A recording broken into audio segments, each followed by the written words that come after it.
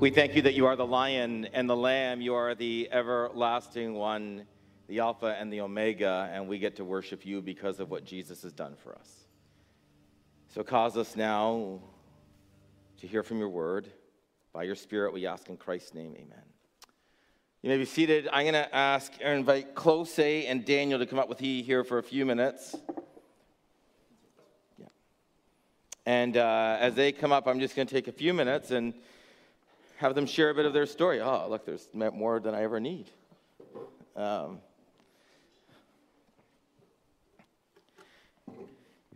Daniel and Close, thank you for joining me up here this morning. Yeah, you can sit right there, Daniel. That's perfect. And really glad that you guys are up here with me. You can also demask up here because you're going to talk, and you're way away from everybody. So they're fine. It'll be easier to hear without it. Daniel's been part of our church community for some time now. We're really thankful for him. He's also a neighbor who lives with us here at North End Landing. And I'm going to pass this over to Daniel and then to Close. Daniel, take a minute and just tell us a bit about God's story in your life. So I came to Hamilton about 5 years ago. I was adopted when I was 3 years old, lived in Newfoundland for 20 plus years. I grew up in a Christian home. I guess for me, growing up with disability, dealing with autism and depression and anxiety, I guess for me, the biggest challenge was being able to connect well with my peers and friends and throughout school, and even in the workplace, the challenge of being respected by coworkers and other people in authority has been a challenge in my life. I look at these difficulties in my life as an opportunity to let God work through that, and I guess coming to Ontario was a real positive thing. I did go through a major clinical depression in 2017 where I did make an attempt on my life. But by God's grace, He brought me through that difficult time through the help of my mom, who was here in Ontario for 2 years, helping me settle before I moved into the Perkins Center, and now currently at North End Landing here in Hamilton. I guess the biggest thing for me is looking back, I see how God preserved my life, how He's continued to work in my life, and how He's continuing to show Himself. More recently, I've been blessed with having Sarah in my life, and how many people thought I wouldn't be able to be in a positive dating relationship, and just seeing how God's worked through that and allowing God to continue to work in my life and to have an impact on the lives of those around me. Daniel, we're so thankful for the work that God has done in your life, and we love that you're a part of our community. I'm going to get you to pass that to Close. Close, it looks like you have a beard with your mask like that. Close is our pastoral intern on staff with us. And he works with the Karen congregation on Sunday afternoons. And Close, tell us a bit about what God's done in your life, about your journey and story. You have to just raise the mic up so that we can hear you. I came from Burma, known as Myanmar. I didn't grow up as a Christian or in around the Christian community. My parents, we are the enemies. We believe in the spirit, but I came to Thailand in refugee camp since 1986, and I became a legal refugee in 1993. So this takes a long time to become a refugee. But in 1998, I became a Christian. The message that I heard is, if you believe in Jesus, you go to heaven. If you don't believe, you go to hell. I don't like the message, but it's changed my life. But I know many young people today don't like the message that, go to hell. But I don't know whether it's in the Bible or not, but Pastor Dave will help me with that. I see God blessing.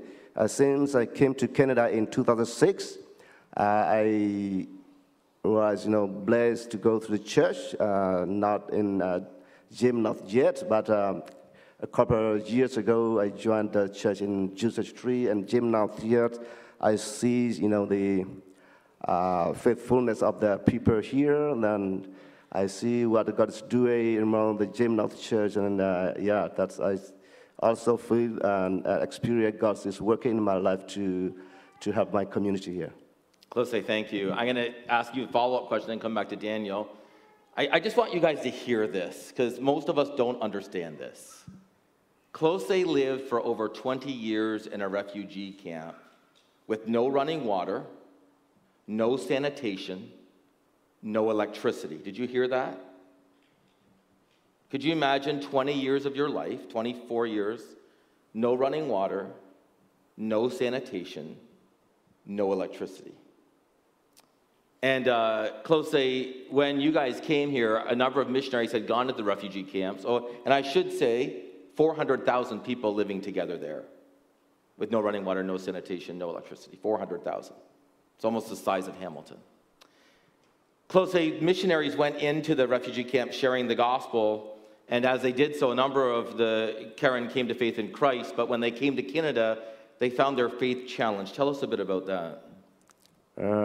Yes, we hear about Canada from the representative from the United Nations High Commissioner from Refugee.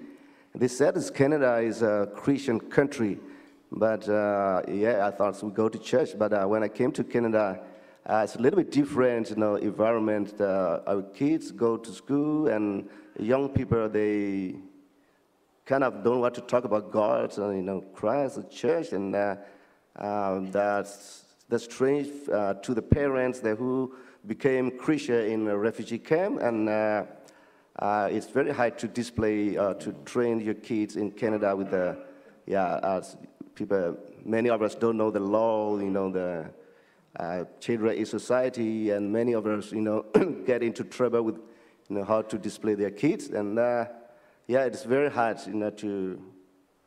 to train your kids when you don't know the law and you don't even know the Bible to teach them. And so then a number of those young people abandoned their faith and walked away from the Lord, is that? Yes. Their parents are, true believer, though they don't know much about Bible or they don't know much about theology, but they, like the song, Jesse said, be still and know that I'm God. They know that there's God that they trust, but the many kids, they are confused. Yeah, thank you, Close. I'm going to pass that back to Daniel. Daniel, you talked about how you lived at the Perkins Center, and then you moved into North End Landing, and we're so thankful that you're here and part of our community and living as one of our neighbors. Talk to us about what having supportive, affordable housing has meant to you. Having supportive, affordable housing for me has been a huge blessing. Knowing to have a place over my head, and I guess the whole idea of knowing if I'm not able to work due to illness or injury, I'm able to have a place to live and provide for myself, and from a broader sense, having the affordable housing for those that are struggling with addictions or mental health or other challenges is an opportunity for the church to be able to bring the light of the gospel into the lives of these individuals. Amen. Amen. Daniel, how can we pray for you? Currently, I'm in my last year of studies at Mohawk College in the pharmacy technician program. Looking forward to being able to graduate and look for work. But currently, I'm doing a work term at a pharmacy in the downtown area, and I would appreciate prayer in regards to the learning curve that it is to do the various tasks in the pharmacy. And more importantly, that I would have an impact on the people that I'm working with, that they would get a glimmer of hope from the truth of the gospel that I can present through my actions, words, and deeds. Thank you, Daniel. And if you pass that back to Close, and I'll pray in a moment. Close, as a number of the young people had abandoned their faith, as a number of them have struggled in being here, as parents still have faith, but it's a very beginner faith in terms of they don't know a lot about the Bible or Trinity. We got involved, and some people from our church got involved in Bible studies with the young women. We started preaching at the church every other week. We've brought you on as an intern. Some of the children are coming on Tuesday night to the kids ministry, some of the youth on Tuesday night, some of the youth on Thursday night, and we've just kind of gotten involved in the ministry of the Karen here as part of our ministry. We voted on this 10 years ago. This would be something that we would do as a congregation. We've done it ever since. Talk to us about what God's doing. Yeah, it's great to see that many of our young people come back to church, especially with the help of Pastor Dave, Pastor Marcio, Pastor Paul, and with the other people that trained our young people with the Bible study. And so many of our kids come back to Sunday school class in the afternoon that with Mrs. Diana Crosby. We are very blessed, through Gem of Church here. Spiritually and in everything that we want to say, thank you very much for your support and with the help of the pastor and the leader. So, yeah, thank you very much. And close, I'm going to ask in a moment we can pray for you for, but I want you to know what God's doing. Since the beginning of this year, we have now baptized 10 of the Karen young men and women, 10 of them have come to faith in Christ, repented of sin, trusted him, are walking with him. We've now performed a number of marriages, many of whom were couples who were living together before they were married. And as they were convicted of their sin, they repented, trusted Christ, and are now walking with him. But it doesn't mean it's not hard sometimes. In the midst of all of that celebration, on Friday, the young man who was gunned down in our city, his parents attend this church every week. And last night, closely went to see them. This afternoon, I will take the service. Here, I wasn't supposed to. I don't even know what I'm going to say yet this afternoon. I've written down so much, and I don't know what to say. What do you say to a community when they've watched 10 of their young people turn from their sin and trust Christ, and one of them was gunned down in the midst of a mess? And now they're grieving together. What do you say to parents who've watched their friends' kids come to faith in Christ and trust him and be baptized by Marcio, myself, others, and they know that their son isn't about to be baptized? That will be my task this afternoon, and then after that, Close and I are going to go visit the family. I talked to Close on the phone yesterday for quite some time, and after I was done, I said, arrange a time where you can go or you and I can go and visit the family, maybe after the service today. And when I talked to him again later last night, I said to Close, did you call the family and arrange a time? He said, I went and saw them. I said, oh, Close, you are brave. Because as someone who's a pastoral intern learning to do this, as your first funeral, to be walking alongside of a family whose son was gunned down, that's a hard one. In fact, there probably aren't many harder ones. So we need to be praying for them. Close, how can we pray?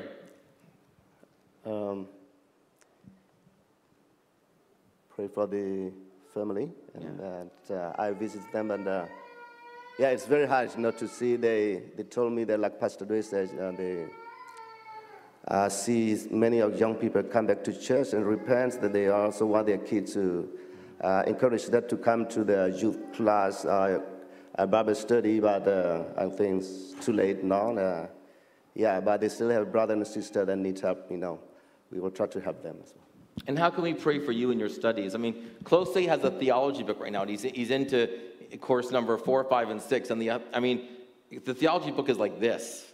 And when he started to read, I said, how is it? He said, very challenging. How can we pray for you, Closely? I need prayers. I have to do paperwork. Last night, I don't know how to write something. And this morning, I seen the song that he was there before the light, so I thought maybe I go home and write something about the theology. So it's very hard for me to. Sometimes it takes about hours to write down only a few sentences to do the paperwork. But I also have to study English grammar. It's not that easy, but I need your prayer, and thank you very much. He translates everything from Karen to English. Then he writes everything back down in Karen and has to translate it back to English to hand it in. Would you pray with me? You are God, and we're thankful for that. Thank you for Daniel, and thank you for his life. Thank you, God, for how you preserved it. Thank you for your work in his life and the ways, God, that you have powerfully moved there. Thank you that he's a part of our faith community here at James North Baptist Church. We thank you for him. We ask your blessing on him as he finishes this work term, as he finishes his time at Mohawk. Bless him and Sarah and their relationship. As he's also asked to be a powerful witness living in the building here, may you cause him to be so. God, may you use him in the lives of people around him in this building. For Close, we thank you for him and his family. We thank you for bringing them to Canada. We thank you for their work in our midst, and we're so blessed to have Close here. It's been such a joy to serve with him. God, I thank you for the number of people we've seen come to faith in Christ in the last number of months through the Karen congregation. I thank you for young adults and young women and young couples, God, who've repented of sin and trusted in you. And God, it has been a delight to watch. For this family, God, whom we will walk with today, God, we have nothing. You are the one who can console their broken hearts. And so, God, may you powerfully by your Spirit even this morning be with them as his 7 siblings and his parents grieve the loss of their brother. May you be with Close as he ministers to the family, be with myself and Marcio as we'll walk alongside of them and him. And God, may you use this in the lives of the Karen congregation again to revive. Be with Close in his studies, God, bless him. We are thankful for his diligence and ask that you'd be with him as he studies.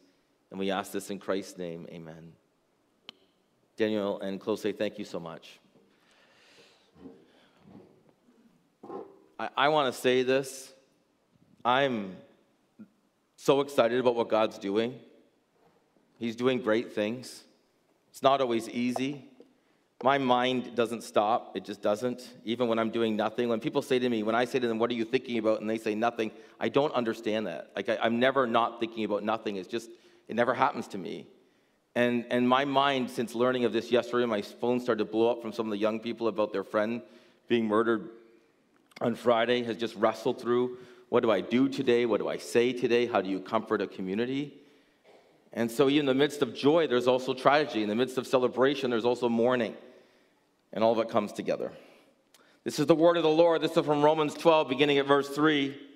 For by the grace given me, I say to every one of you, do not think of yourself more highly than you ought, but rather think of yourself with sober judgment in accordance with the faith that God has distributed to each of you.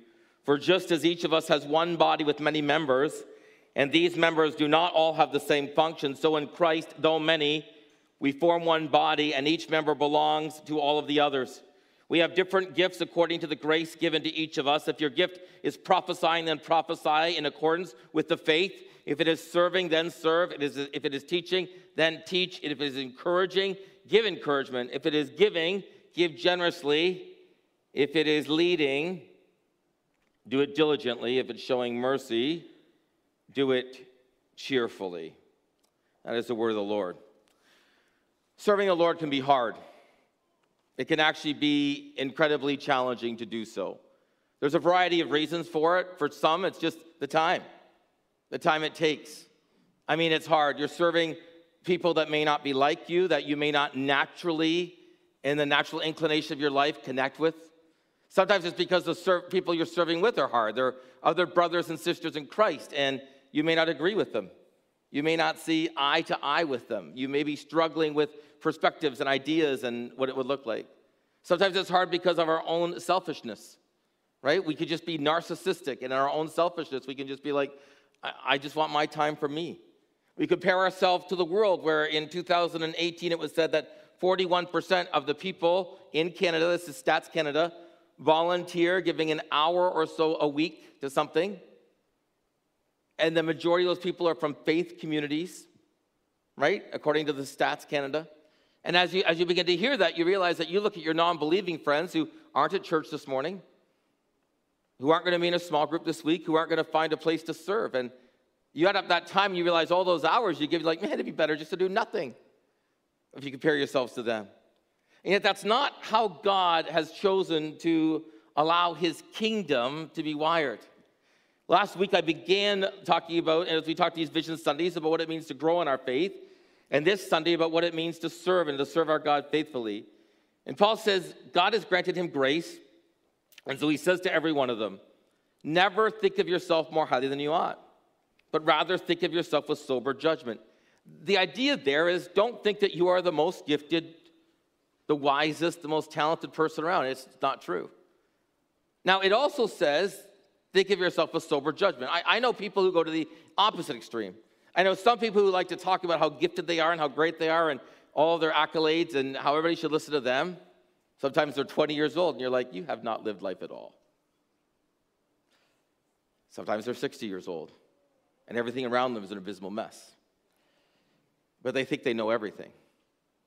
Sometimes I meet people on the opposite end who think they know nothing, who think they have no gifts, no talents, no abilities.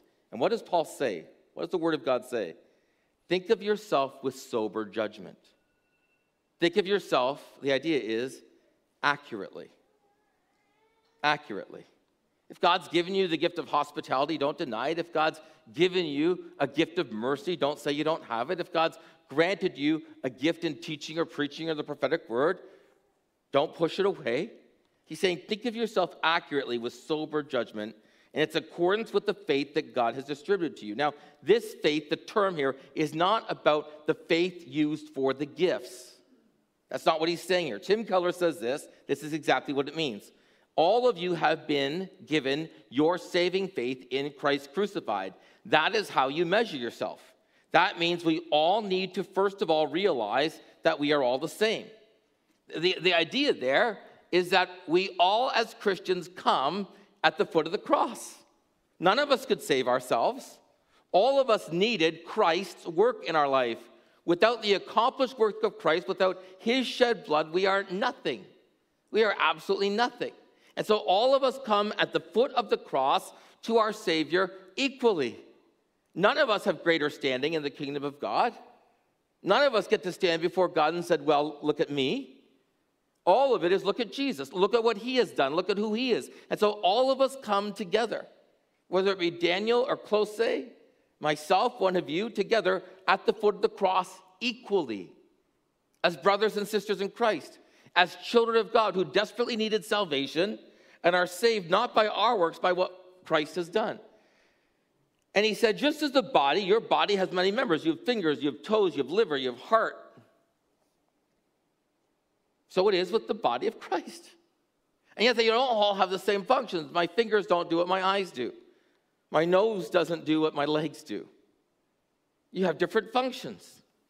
And so in Christ, though we are many, we all together form this body. Together we are God's body. We are not independent, rather we are interconnected and we need each other. And then he goes on and he talks about the grace given in gifts. This isn't a comprehensive list. There's lists of gifts in Corinthians and Ephesians. Some of the ones aren't mentioned here. None of the lists in Scripture are comprehensive. I believe that is the case because I believe that God chooses the gift as he will. They're God's gifts to us. And if God had written down a very comprehensive list, we'd think that it was one limited to that list, which I don't think it's limited to these lists. I think God can grant gifts in other ways as he so sees fit. And I think, two, it's granted in this way because God will grant each community different gifts. And so he offers them, and I think there's three categories here. Speaking gifts, right? You see that in prophesying and teaching. Leading gifts, and serving gifts. So he says, if your gift is prophesying, prophesy in alignment with your faith. We'll get into this as we walk through the book of Acts. I looked at this a bit a couple of summers ago. So what is prophesying? Well, a couple of things are important about prophecy. In both 1 Corinthians 12:28 and Ephesians 4 that we looked at last week, the gift of prophecy is always mentioned after and in subjection to the apostolic gift. So what's the difference between the gift of prophecy and the apostolic gift? Well, prophecy is always subject to divine inspiration. That means that prophecy is always subject to what the apostles have written and the prophets of the Old Testament, not the prophets of this day. No prophet today is divinely inspired in the way that the apostles were. And so prophecy today, when a prophet speaks, it's always subject to divine inspiration, the apostles' teaching. The words of the prophets are always to be weighed and tested. The words of the apostles were always to be believed and obeyed. Did you hear that difference? The words of the prophets were always to be weighed and tested. The words of the apostles are always to be believed and obeyed. And prophets would speak to a congregation or a situation of an individual locally and situationally. Apostles, universally and comprehensively. Does that make sense? Prophets are always local, speaking locally. Prophets are always speaking situationally. Apostles, universally. So he says, if your gift is prophesying, may God use that gift in the midst of people. We'll talk more about that gift in the book of Acts. If it's serving, serve. Pitch in. That's the idea. If it's serving, come alongside of others. If it's serving, help. Don't be upset that your gift is serving. Be delighted that your gift is serving. And pitch in as you do so. If it's teaching, then teach. Engage the minds of people. Come alongside of them. Explain the word like some of the community groups will be doing, the leaders. We have Priscilla and Maria working with the young women from the Karen congregation. I'm working with the young men. I'll meet with them today at 12:45, as I always do. Of course, today's going to look radically different. But as I do that, I teach. I went through the book of Ephesians with them. I'm now taking them through the book of John, the Gospel of John, and simply teach them. This is what the word of the Lord says. If your gift is giving, the idea there when it says give is just let it go. Let it go and do it generously. That's the idea of generosity there. No strings attached. Just give it. There's no if, I'll give this gift if the church will do this. No. God says if your gift is generosity, then give. Now, I need to say this about this gift, and I'll get to this in a minute. When it comes to generosity, God calls all of us to do that. God says every believer is supposed to give generously and cheerfully. However, specifically, some people have gifts of generosity, and it doesn't here offer an income amount. It doesn't say if you make 30,000, be generous, or if you make 1 million, be generous. It says you have a gift of generosity, be generous. I missed one. It says if your gift is encouragement, give encouragement. Because it's hard, isn't it? I mean, can you imagine what type of encouragement the Karen congregation needs today? Can you imagine what type of encouragement those young men need today when I meet with them at 12:45? So he says, if your gift is encouragement in this hard world, put that into people. Offer them encouragement. Grant them the comfort they need. If it's leading, do so diligently. Be thoughtful about your leadership. Be weighed about it. Our leaders have tried to do that through COVID. It hasn't been easy. But we've worked hard and diligently at it. If it's mercy, do so cheerfully. Why that? Why cheerfully? Because offering mercy is often being compassionate and empathetic towards people that at times have higher and greater needs. And in doing so, at times, it can be incredibly challenging. And so Paul says, guard your heart. Make sure when you are offering mercy that you do it with a cheerful heart, that you don't become frustrated, that you don't become upset. So how do you figure out your gift? Well, you try stuff. You show up at stuff and you try it. That's it. It's really not much harder than that. You ask God's Spirit to reveal what gift he's granted you, gift or gifts. You ask other believers around you to see what gift or gifts they see in you, and then you use them. I mean, we have a disc analysis that we'll use to help you. And when do you do this? After you're saved. That's it. Not when you're 20 or 30 or 40, if there's no timeline given here. Not when you're retired or married. No, when do you use the gift God's given you? When you're saved. And where do you use it? With the body of believers. So here's a simple question. Are you using your gift with this body of believers? Are you exercising the gift God's given you with this body? Or are you crippling us? Because God's given you a gift or gifts to use here, and for whatever reasons you've come up with, you're not using them, and so you're actually crippling us from doing what God wants us to do. But as on this Sunday, and I offer vision for a couple of weeks, last week on growing in our faith, this week on serving, we serve with our time. We just sacrificially give our time to the Lord. We serve with our talent, the gift that God's given us, but we also serve with our treasure, with our money. In one of my favorite passages of Scripture, Luke 16, Jesus tells this parable. Jesus told his disciples there was a rich man whose manager was accused of wasting his possessions. So he called him in. What is this I hear about you? Give an account of your management. You can no longer be my manager. The manager said to himself, what will I do? My master is taking away my job. I'm not strong enough to dig, and I'm ashamed to beg. I know what I'll do so that when I lose my job, people will welcome me into their homes. So he called in one of his master's debtors. He asked the first, how much do you owe my master? 900 gallons of olive oil, he said. The manager told him, take your bill, sit down, make it 450. He asked the second, how much do you owe? He said, 1,000 bushels of wheat. Take your bill, make it 800. The master commended the dishonest manager because he had acted shrewdly. For the people of this world are more shrewd in dealing with their own kind than are the people of the light. Maybe it's because of this man that people are walked out of their offices now instead of given 2 weeks' notice. But this man is given notice, and in his notice, he goes and he takes accounts of people that owe his master money and commodities, and he marks them all down. Because he knows if he does that, once he loses his job, they'll welcome him in, unless they figured out how he ripped off his boss.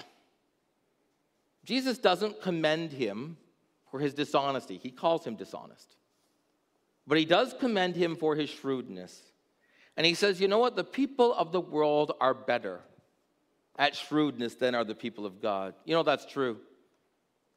I mean, they've so turned the tables on us that they now call us immoral. They now call Christians immoral for our views on sexual ethic. Immoral. I mean, where has the world gone that we are now the immoral ones?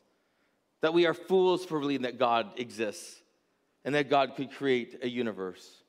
I mean, all you need to do is to get into conversation with a non-believer who leans agnostic or atheistically, and you will find yourself in a very combative conversation very quickly. And Jesus says they're shrewd. The enemy is using them to win as many people over as possible, and you need to be better than that. To do what? He tells us, verse 9. I tell you, look at this is so important. Use your worldly wealth to gain friends for yourself so that when it's gone, you will be welcomed into eternal dwellings. He says, use the wealth that God's given you, right? Because God owns everything, because he's made everything and he gives everything. He says, use your worldly wealth to make friends so that when it's gone, they'll welcome you into eternal dwellings. The idea here is that you'll use the wealth God's given you in such a way that when you die and you stand before the Lord in judgment, and the accomplished work of Christ and his shed blood covers you from the judgment of the Father, that on that day when you stand before him like that, you'll then come into heaven. It'll be a big banner that will say, welcome whoever your name is. Welcome Laura, welcome Joe, welcome, right? And you'll meet a group of people and you'll be like, I don't know who you are. They'll say, well, you were part of James North Baptist Church and you gave the money that the Lord gave you to the work there, and I lived in the housing. I only lived there for a couple of years, but because I had housing, I was intrigued about the things, Lord, occasionally I'd slip into your services. And 7 years after I left, the Lord saved me. I was part of the Karen congregation that you supported. I mean, the housing is costing us $2.8 million of our money. The Karen is costing us $65,000. That doesn't include staff time of myself or Marcio or Diana or Paul or Derek or others, Jenna. And maybe there'll be a young man there and he'll say, I was coming because of what God was doing in our midst. I didn't give my life to the Lord, then I moved out to Winnipeg, but about 12 years later, the Lord gripped my heart. And this seed was sown from the work at James North Baptist Church.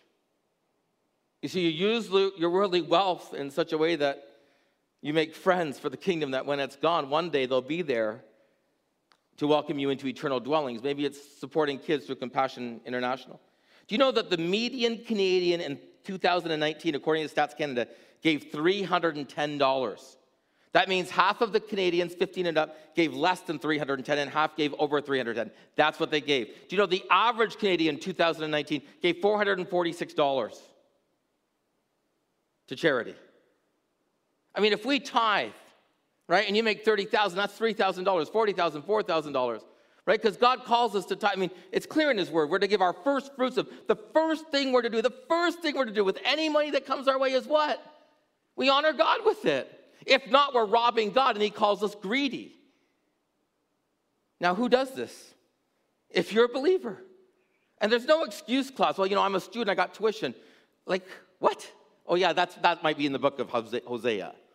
If you're a student, you don't have to honor God with your wealth. When I'm getting married, oh, yeah, that might be in the book of James. If you're getting married, you don't have to honor God with your wealth. There's no excuse clause anywhere in Scripture, is there? Well, but I got bills. Oh, yeah, that might be in the book of Mark, the Gospel of Mark. There is no clause in Scripture that says at this point in your life you don't honor God with the wealth he's given you generously and cheerfully. God just says you do it. You do it because you're my child. What does he say? Where you spend your money, where your treasure is, there your heart is. God says, you want to know what your heart looks like? Take a look at your debit card. Take a look at your credit card. It will tell you. And then he says this in verse 13. Jesus says, no one can serve two masters.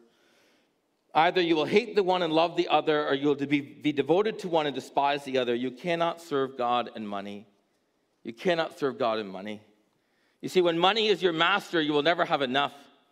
When money is your master, you will use people to get stuff. When money is your master, you can give reluctantly, but not from a joy-filled heart. When money is your master, you will justify spending, and you will rob God. Why you need that cell phone, why you need that new TV, why you need that, you'll just rob God.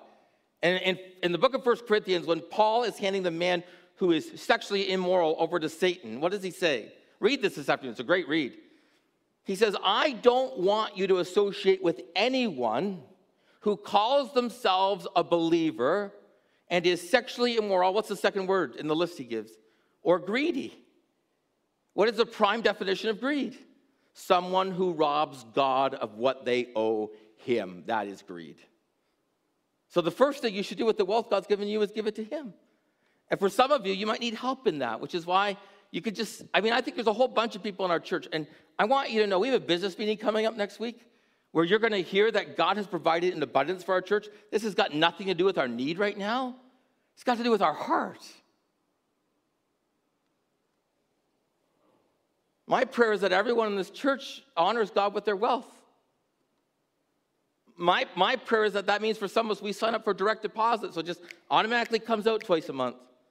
Because some of us keep saying we'll send that e-transfer, we never do it. We'll keep writing that check, but it never happens. And you use your worldly wealth to make friends so that when it's gone, they're there to welcome you into heaven. Now listen, I need to close in a couple minutes, but I'm going to tell some stories. I'm going to go a little over. Just warning everybody, including the kids' ministry, if they're hearing this. So what do? We serve God with our time, talent, and treasure. There's a variety of ways we do it. Sometimes we do it in our homes through fostering and through adoption. Sometimes we volunteer at a local mission agency. So there's ways we do it with our neighbors around us, sharing the gospel with them. I'm not saying that you don't need to be rejuvenated. We do. I said to Amy, earlier this week before I knew what today would look like, I said, hey, do you want to have some people over tonight and hang out before it gets too cold and have an outdoor gathering? We've had 3 outdoor gatherings at our house, 2 with people from James North and friends and 1 with family in the last month, and had between 20 and 30 people at our house. And, Amy and I have it's been busy. I've been out a lot these last few weeks. And Amy just, hey, why don't we this Sunday just kind of hang out with us? We'll figure out something later. I'm like, sure. Because that's part of being married and part of figuring out what that looks like. I could just have people over every night, right? And that doesn't work well for our marriage and life. I'm not saying you don't need to think through these things and what that looks like and the different capacities and wirings and how God's gifted you. But the thing I love about Amy and I is that she's also always willing to serve and host, right? And do that. But we need to figure this out together. And the Lord really used that, because what on earth would I be doing today if we were having people over at 4 o'clock? I'm not saying that you don't need to figure out the ebb and flow of life. I'm not saying that there aren't seasons where, you're looking after a child that's sick or ailing parents. But most of us just continually make excuses as to why we don't pitch into God's kingdom. I walked in here on Thursday night after a meeting, and I looked at the youth. Derek had 25 or so youth out that night, and there's this group playing basketball from all the nations of the world. It was incredible to watch. So many of them from non-Christian homes, some of them from our homes, Who's going to share the gospel with them? I mean, Derek needs an army. We need an army. I mean, we had 30 kids show up at our first kids zone meeting a couple weeks ago, and a lot of them were our kids. Who's going to invest in them and share the love of Christ with them so that what we've watched some of the Karen young people go through, we pray that we don't go through to the same extent. And I know we make all kinds of excuses right now. One of the excuses is that we're in a pandemic. I mean, I quoted this 20 years ago. And a number of times over the years, but through the pandemic, this has become a famous quote. Rodney Stark, in his book, The Rise of Christianity, he wrote these words as a sociologist who wasn't a believer when he wrote them, but he tried to understand as a non-believer why Christianity took over the then-known world. This is what happens. In AD 165, a plague struck. Over a 15-year period, a 15-year plague, a quarter of the Roman Empire to nearly a third died. And those that were plagued were abandoned to die and left alone. But then Dionysius, Bishop of Alexandria, wrote about what the Christians did. Hear this. Most of our brother Christians showed unbounded love and loyalty, not sparing themselves and thinking of each other. Heedless of danger, they took charge of the sick. They attended to their every need. They ministered to them in Christ. And with them departed this life serenely happy. That means they died as they looked after people with the plague. For they were infected by others with the disease, drawing on themselves the sickness of their neighbors and cheerfully accepting their neighbors' pains. Many, in nursing and curing others, transferred their death to themselves and died in their stead. And he would say that that is why Christianity took over the world. That right there. No one on the planet could explain a group of people who would give their lives so others could live. It's what we're called to do. Adoniram Judson was born in 1788. He went to India with his wife in 1812 after a radical transformation of God in his life. They were there less than a year when they were kicked out because missionaries weren't allowed there. In 1813, he went to Burma, where he stayed for 37 years. He buried 3 of his children. He buried 2 of his wives, who, in all accounts, joyfully served with him there. He spent 3 years studying the language so that he'd begin to have converts. After 12 years of work, 18 people had given their lives to Christ. He was incarcerated at one time for 17 years. And as he was incarcerated, he sat in jail translating the Bible. As he was dying in 1961, en route because they finally were sending him home, he was so sick, he finished the translation of the Bible into Burmese. It's the Bible the Karen Church still uses to this day. I'm not asking you to do that. Well, there's a whole group of them meeting with us every week. Now a part of our groups on Tuesdays and Thursdays, Sunday mornings. Longing to learn. When I sit with a young man and I say, let's turn to John, they don't know where John is. They don't know.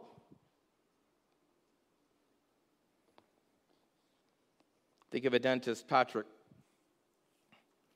believer, who every Christmas would take the bills of people who couldn't pay him, and he would write them a letter and say, your bill is paid in full. And then he would explain why. He said, I owed my God a bill that I could never pay. And his son Jesus paid my bill. And so I am paying yours and pointing you to him.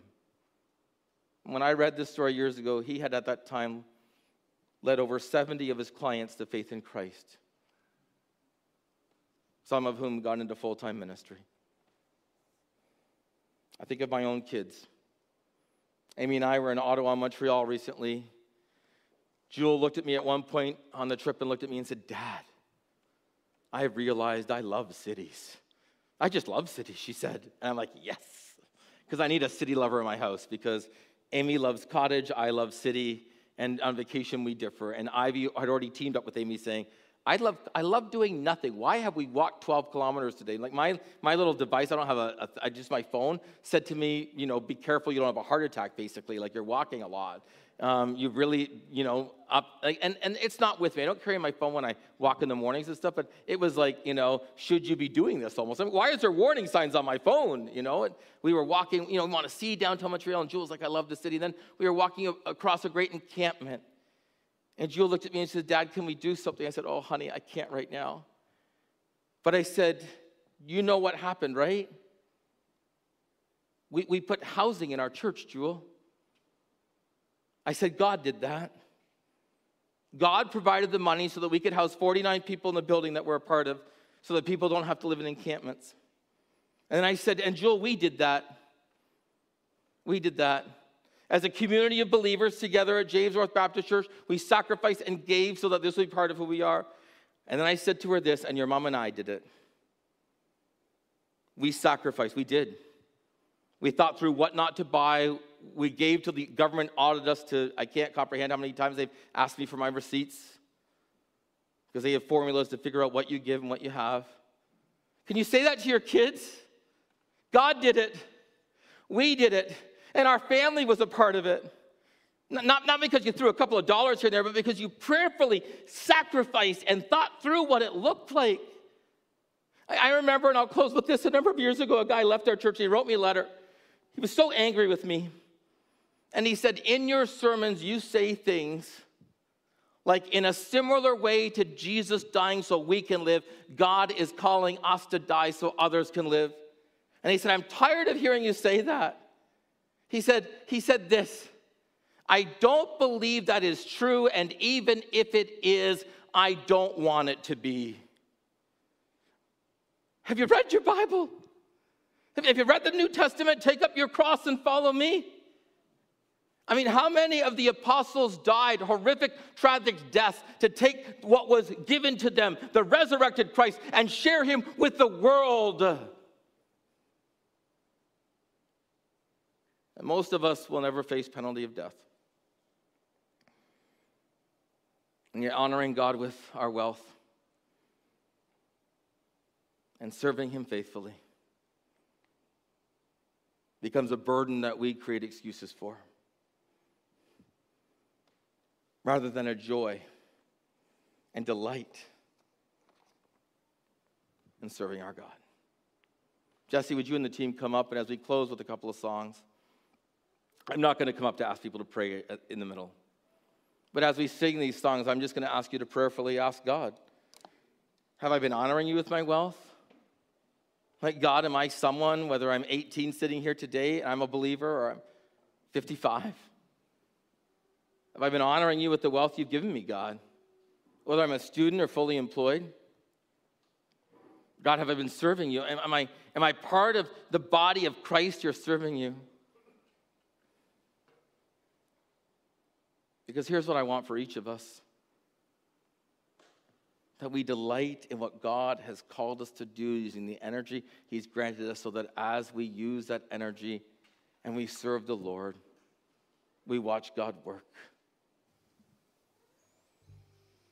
At the end of October, I'm baptizing one more of the young Karen men who's been part of this Bible study with me. Because he is a good God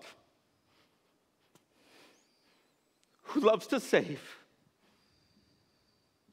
And though I wish to God that that young man who was gunned down on Friday had come out when his friends had asked him to, had given his life to Christ, had repented and believed, today I will comfort that congregation. But in the next few weeks, like I challenge you, I will challenge them. Oh, Lord, may this never happen again. May you use your worldly wealth in such a way that you gain friends, that when it is gone, you'll be welcomed into eternal dwellings. Would you pray with me? You are our God, and you are good.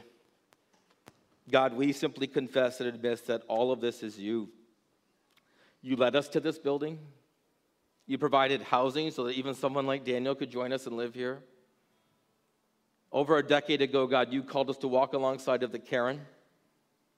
And for that, we are thankful. It's been a long, sometimes challenging, hard road. God, we pray your blessing on them, and we thank you for the work you've called us to with them.